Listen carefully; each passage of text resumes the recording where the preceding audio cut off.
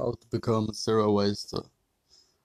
How to become a zero waster? First, we need to understand what it means to be a zero waster.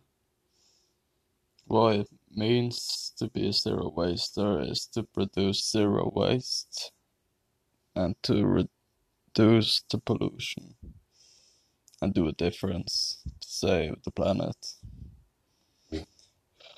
And what you can do to become a zero waster is to buy food in bulk. That means that you buy big quantities without plastic packaging. Make your own.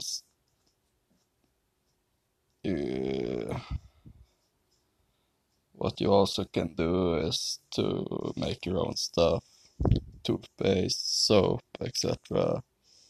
What you also can do is to buy used stuff, and try to repair your old stuff and broke stuff.